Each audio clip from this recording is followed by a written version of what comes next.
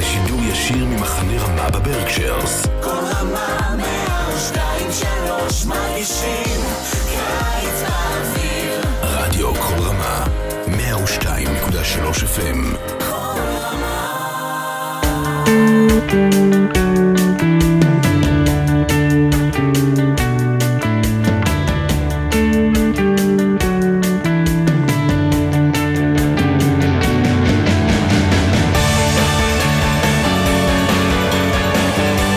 Shalom and welcome to another edition of Parsha Talk.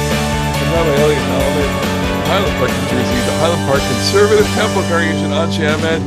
And joining me, my good friends, Rabbi Jeremy Kalmanofsky, Anshe Chesed, New York City, Rabbi Barry Chesler, the Solomon Schechter Day School of Long Island, who is celebrating his first day of school, first official day of school here, which is why he's wearing a tie and I am not. Okay, Jeremy, you're not wearing a tie.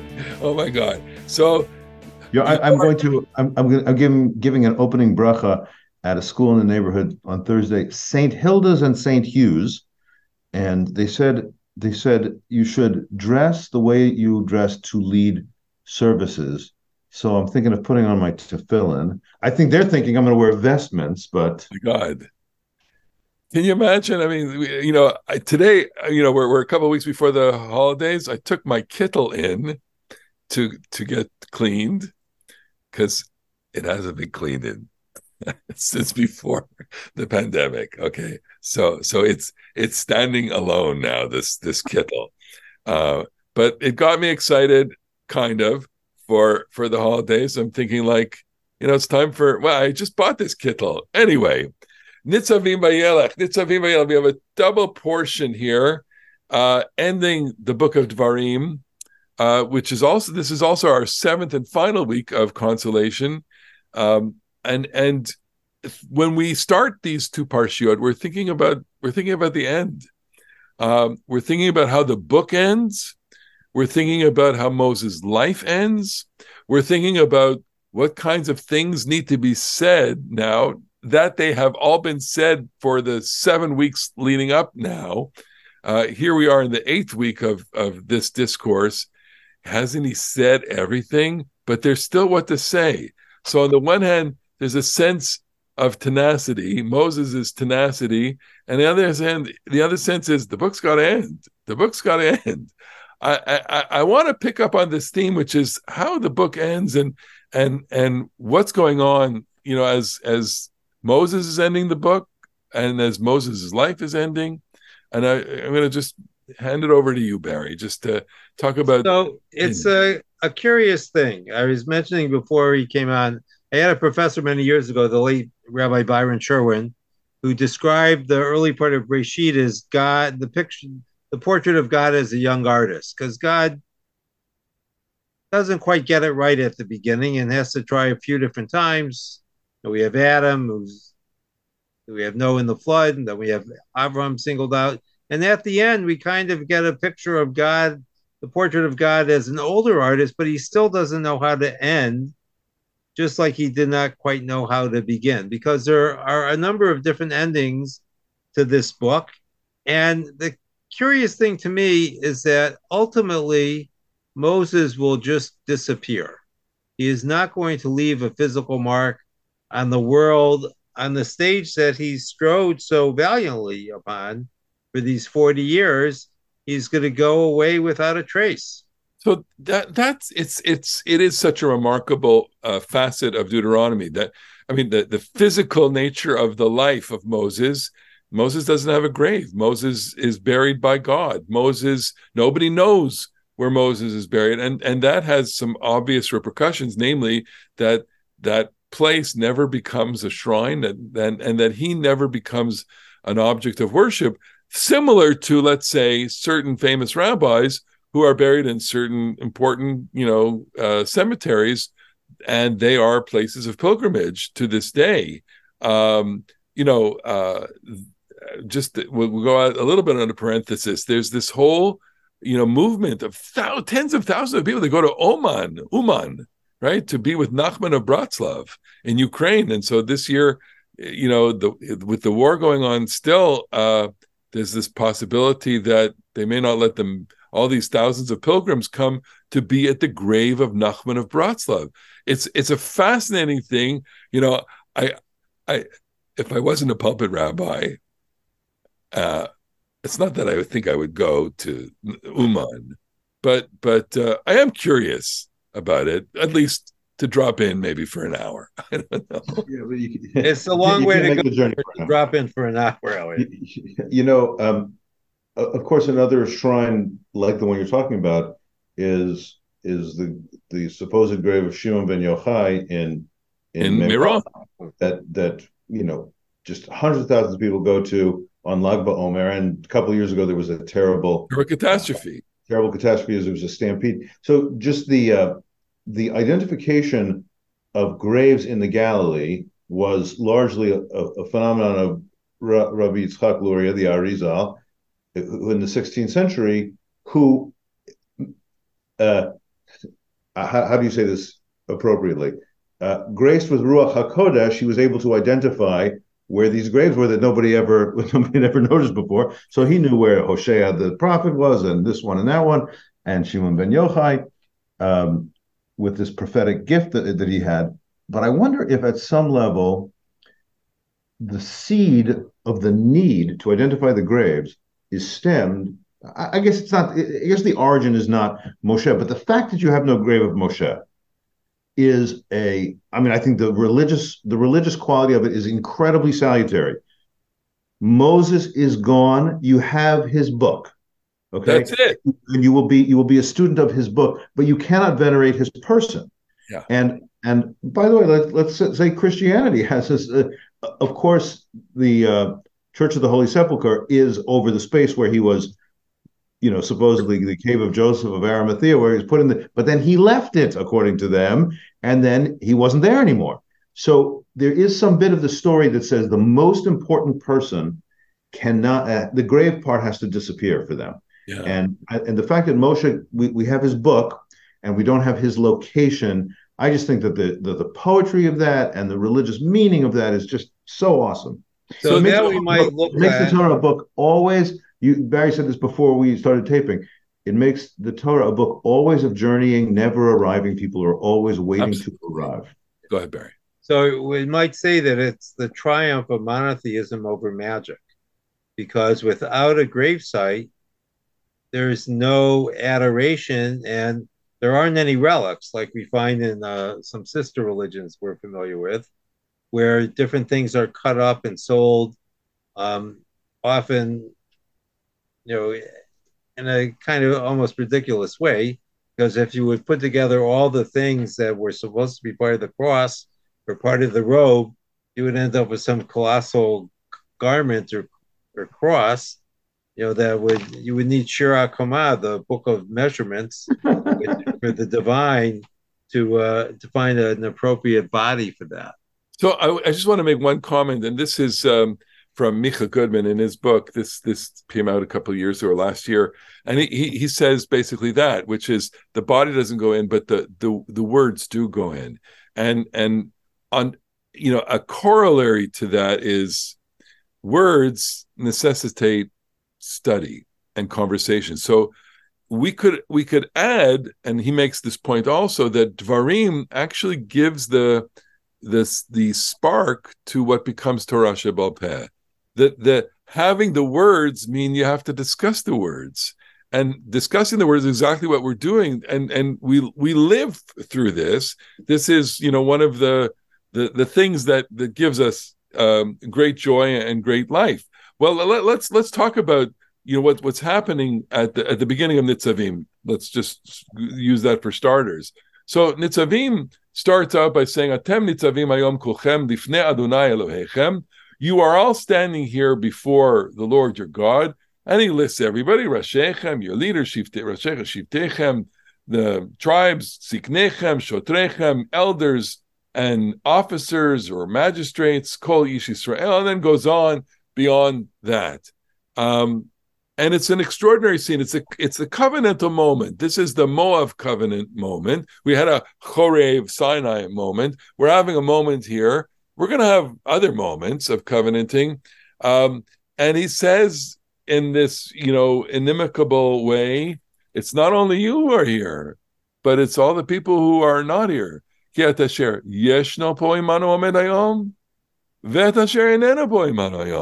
the people who are here standing, and all the people who aren't here. And he's not referring to people that sleep in on Shabbos. Of which there are. Who's he referring to here? Well, there's sort of two obvious possibilities, and both, I think the pshat, the simple semantic meaning, is the future people. This is a covenant that I'm making with you and all your foregoing generations. I would say it's also on a poetic resonance, the not just the succeeding generations, but the foregoing. As the passage goes on and says, I make this covenant to the end that God may establish to you to be his people, to be your God, as he promised you and swore to your ancestors, Abraham, Isaac, and Jacob.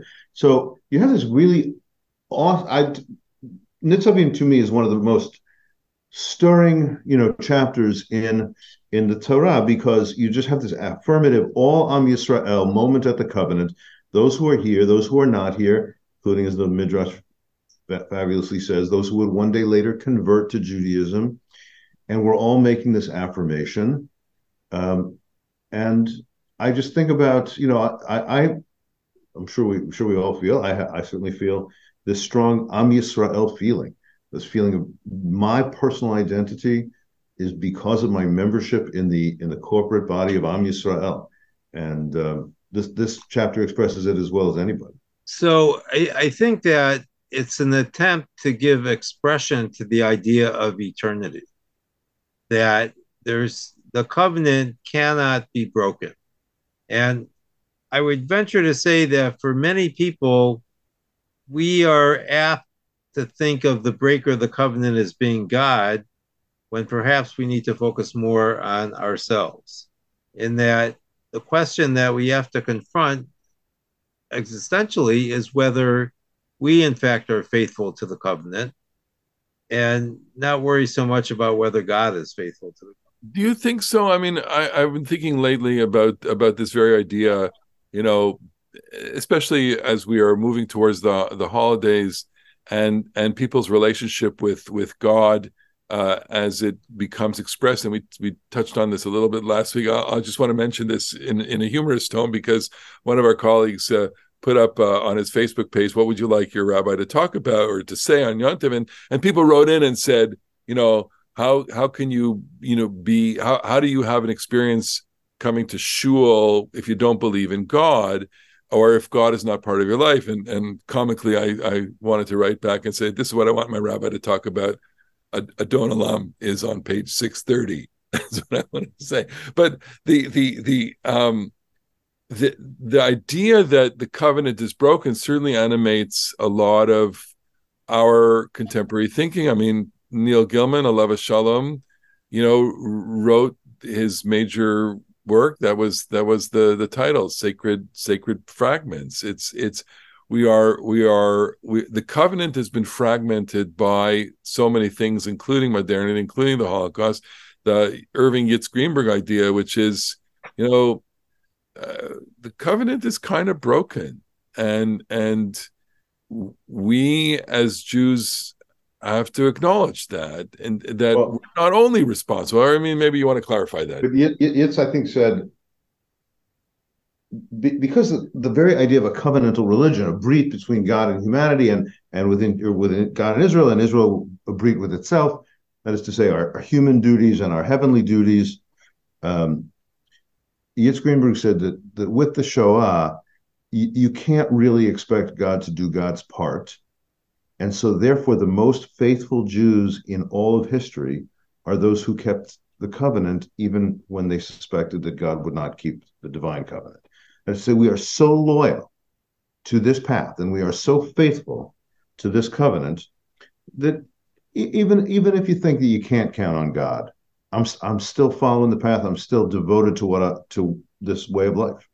And that is a huge challenge. That's a tremendous challenge for a person of faith, which is, and maybe it's the Deuteronomy challenge too, because Deuteronomy is is also kind of projecting a world in which, the temple may not be what we think it is, and the priesthood not what we think it is, and Moses is not going to be, this towering colossal presence beyond the Jordan, but Torah is, and you're going to have to live with that. So I would say at least part of this that works so well in this parashah, it began at the very beginning of, not the very beginning of Deuteronomy, but early in Deuteronomy. It says, listen, I've placed before you, blessing and curse. And here, that's like the opening of this long speech. And then at the end, it's, again, I placed before blessing and curse, good and evil and life and death, therefore choose life. It places the onus, the responsibility, and the possibility of this religious life in our hands. I think that one of the really interesting questions about religion, we who have a halachic religion, a religion of law, there's a way in which, because God said so, is the dominant way people have of talking about it. And then the main thing that human beings do is obey. And I think like a lot of orthodoxy in the United States, like, what do you really have to do? You have to obey. Why should I obey? Because the Torah says obey. Okay, it's part of the religious, toolkit is obedience, but choosing and autonomy are also really important. Like, to say, yes, I love this. I'm not just obeying someone else's command. I am taking it on. I am making it myself. And this bit about, the crossroads of life and death and good and evil, a blessing and curse, therefore choose life, is the great big affirmation to me, not just of obedience, but for affirmation and autonomy and choice. So, okay, so and maybe you could read that into one of the iconic verses of this Parsha, which it says, I'll just read the last words of it. Ki karov elecha hadavar. It's close to you. The Torah is not in heaven. The Torah is not beyond the sea. The Torah is right here. Karov elecha hadavar ma'od. It's accessible to you. Beficha uvilvavcha lasoto. It's in your mouth. It's in your heart to do it.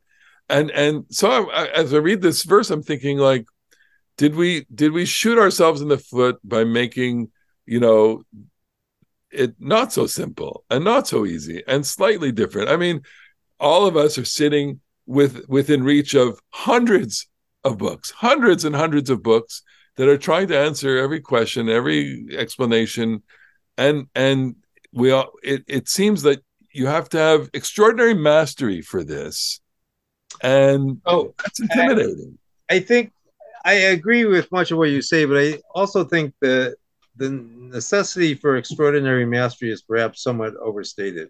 So while the two of you were talking, I was thinking there's a concept in Jewish theology known as Hester Panim, the hidden face of God. And the idea, which is rooted in the prophets, although it comes up in Deuteronomy as well, is this idea that God is not always there when we want him to be. Martin Buber devoted a book to that idea of the eclipse of God. And I'm thinking, what does it mean when we have an eclipse? It means that something has come between us and something else. We're both still there, but there's some brokenness, some barrier that prevents us from meeting the other. And, I sometimes wonder if what prevents us from truly meeting God is not halakha, because we become so subsumed by the need to obey, we lose sight of the fact that we're supposed to be concerned not just with the mitzvah, the commandment, but with the mitzaveh, the commander. And a lot of times I suspect the pursuit of mitzvot, of commandments, undermines our ability to relate to God. So it's like there's an Israeli writer. His name is Dov Elboim, and he comes from a former. He spoke in your shul, right, Jeremy? Yeah. He's an interesting guy, and he grew up in a religious background. And there's this. He comes on a cameo appearance on the series Srugim, and the character who's questioning her religiousness asks him, what is it like to be him now, to have left his religious upbringing of mitzvot and halacha, and he says in a very beautiful way, he says, I'm much more religious than I've ever been. I always kind of think about that.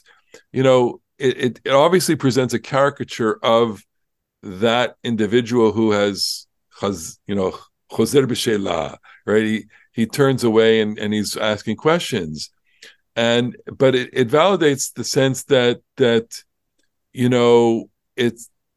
the systems and the laws and the rigor is complicated for many people, and it can be stifling. Now we live, I think, in a way that both moderates that, understands that, interprets things, with great flexibility, because we see that as the tradition. We wouldn't take that tack as saying, I leave it and therefore I'm closer. We are saying, though, and I would say this, and we all would say this, the problem for our Jews, I guess, is that they need a little inspiration. They need to be shown a certain thing, that look how joyful it is, look how wonderful it is. It's so close. Shabbat is actually not that difficult to do. Shabbat, I say this all the time to people. If you want to do one thing, just do Shabbat. Just and don't even just do 10% of Shabbat. And you will see that the dividends in your life will be phenomenal. What could be wrong? What could be bad about sitting down to a dinner with the people you love most and saying, I'm not going to be online, I'm not going to be on my phone, I'm just going to focus on you. I think the difficulty is that the claim of Shabbat from a religious point of view is that this day has to be different from the other 6 days. Sure. And a lot of people are not willing to do that.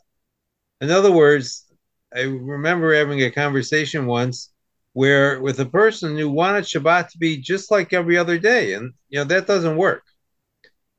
It may work for an individual, I'm not saying that, but it doesn't work for Judaism. No matter what kind of Jew you are, you need some idea that Shabbat is different. It doesn't have to be halachic, but it's got to be different. It cannot be the same as Friday and Sunday.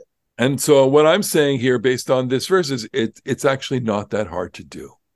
We've established a whole edifice that may look imposing, but it's not hard. Look, is it hard to learn a language? Is it hard to pick up a text once in a while? Is it hard to read a psalm? Is it hard to read a verse? Is it hard to listen to Parsha Talk? That's easy. Is it hard to engage? And that seems to be a question. I'm struggling with that, because I don't think it's that hard. It's not. That's the point of the verse. Lo bashamayim he, lo me'ever layam he. It's not up in heaven. It's not across the ocean. It does. Being a Jew and finding this meaningful, both in the ritual ways and in the ethical ways and in the spiritual ways, they're not that hard to do. But I do think that Barry's onto something when saying, and even for the three of us who are, like seriously observant, if in a non-Orthodox way, we are seriously observant in the details of Jewish practice. Anybody who does that knows that there's a way in which you can hide from true spirituality and true religious meaning in the details. Like, I really, it's the grandest, biggest, most important questions. You can if you spend all your religious energy checking for shatnez, or like, there's a way in which kashrut is one big gigantic obsessive compulsive disorder, and you can just shower your attention on making sure that the milk doesn't touch the fleishiks, and you've waited 6 hours and you've da. I think that can sap the religious meaning. So when it works, it's beautiful and poetic, and it makes every action meaningful. But you can also hide from big questions because you're so focused on Pekayim ones. Right. So that brings us back to Moses in a sense, because I think what you're suggesting is that religion requires both diligence and vigilance. And, we're left with this image, or we will be in another couple of weeks, of Moses alone on top of the mountain. Can we just repeat those words, please? Diligence and vigilance. Diligence and vigilance. Okay. Yeah. Do that 10 times, please, listeners. No, I think the last time I did it, I misspoke. So I'm glad I got it right this time. Diligence and vigilance. I'm going to use that. With my blessing, of course. Good. So we're going to be left with this idea of Moses on top of the mountain. And, the beauty of that last scene of Moses's life is that, at least according to the rabbis, he dies at the mouth of God, meaning the kiss of God, who withdraws his breath as he had breathed it in at his birth. And Moses is left alone, but with God. And what could be more beautiful and more powerful than that? Yeah, just maybe he would want to be around his family, or maybe he. Well, that's actually, you got to say that's actually a shortcoming or a feature of Moshe Rabbeinu, which is that like the Catholic priests say, they can't have their own personal families because the church is their family. Moshe Rabbeinu, he does have at least one wife, and he does have at least two children, but we don't really hear a whole lot about them. And as a matter of fact, there's the famous episode in Va-yelekh where Miriam and Aaron complain against Moshe because of the Ethiopian woman that he took. Modern Americans will always read that as, because of the role of racism in our society, modern Americans will always read that as they complained against him because he took a black wife. And so they're portrayed as racist, but that's not the main way that pre-modern Jewish readers, the Rashi says, according to Midrash, that they complained on behalf of the Ethiopian woman because Moses was celibate. He wasn't being a good husband. Not they complained about her, they complained on her behalf because Moshe didn't have a family life. He was too busy talking to the Ribono Shel Olam, so he didn't even care about the people in his life. And I think by the way, we all know that's a human phenomenon, that you're married to your job and not your family, or you only care about the big stuff and not the small stuff. So I think that's resonant. Maybe we're a step ahead of the ending, but we are dealing with the pathos of the end here, and I'm wondering, it comes out in Moses in some ways. The ending of these parshiot, and certainly the Song of Moses at the end, is quite dark. Does Moses eventually accept his death? Does Moses, or are we as readers, what are we supposed to feel here? What is our experience? Like you guys said earlier, the book seems to have multiple endings. This is not that uncommon because the texts are composite. Moses' poem that we read on Simchas Torah about singing the praises of each tribe, that's an end. Next week, Ha'azinu is a poem that is also a kind of a dark poem. That's an end. Nitzavim, the covenantal affirmation, that's an end. So like the book ends a couple of times. But what do I want to be the case? I don't know if I'm saying that this is the case. I think Ha'azinu and the Vayelech section of this week's parsha are really quite dark, in which Moses says, "You people are going to go bad. I know you're going to go bad," and maybe that's the moment in which a very, very successful but not totally redemptive leader says, "I didn't accomplish what I thought I was going to accomplish. I didn't leave you entirely, aligned to God." But what I want to have happen is that I want religion to teach you to be reconciled to your death. Yes, you are mortal. God is immortal. You are mortal. God is infinite. You are finite. And I want religion to teach you how to understand that. Moses does say some beautiful things here, and we can't end our talk here without the iconic verse. of all time, u-vaharta va-hayyim. That's the capstone of the whole thing. Choose life, which is on some levels hard to interpret, but it's not that hard to interpret because everybody faces all sorts of challenges in life, and daily for many people, that choice is really a huge struggle. And the Torah is saying, I'm behind you. I'm with you. I want to give you the courage. I want to give you the courage to make those decisions. I want to give you the courage to live your life, to find inspiration, to find things to latch on to, because this is the way that's going to give you tremendous meaning, tremendous joy, and tremendous life. And I always think that that's beautiful. I mean, it's just the beautiful way that the Torah is ending. It's saying, choose life. And of course, what's the way to choose life? Through Torah, because Torah is life. Real life. Marbe Torah, marbe chayim. The more Torah, the more life. This is what makes life worth living. Yeah. We are so lucky to be Jews. Most people aren't Jews. We're very lucky. We're the lucky few. It's we pay a price for it, obviously, through history and through our existence. But Ashreinu matov chalkenu is what you're saying. Happy is our lot, and happy is our portion that we were born into this, and that many of us, of course, have chosen this, and we're all choosing different places, to be around Torah and to be around the community, and to make our way back. In some way, we didn't talk about these texts, but there's tremendous texts in this parsha about return, the shav, go back, come back. I just want to end with tshuva is about coming back. And we're coming back to ... We're coming back to God. We're coming back to Torah. We're coming back to a way of life that is, set out for us, and that's going to be our blessing, I guess. Well, we're reclaiming the path, right? We've been on the path. We've deviated from it. We've gotten lost, and now we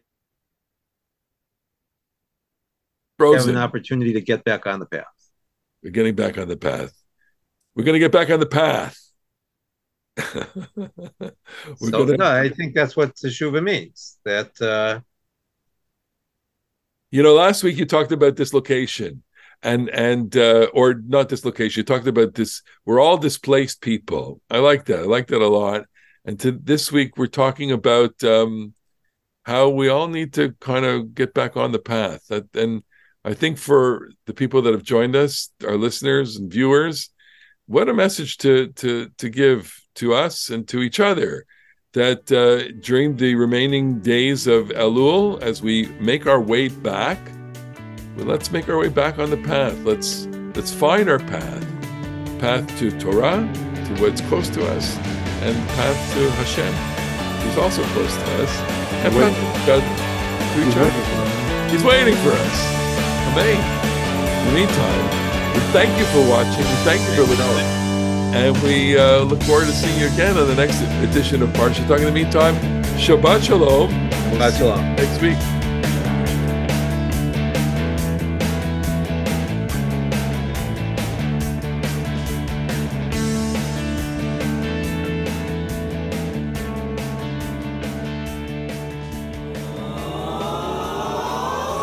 אתם מאזינים לשידור ישיר ממחנה רמה בברקשיירס. כל רמה 102.3 מרגישים קיץ באוויר. רדיו כל רמה 102.3 FM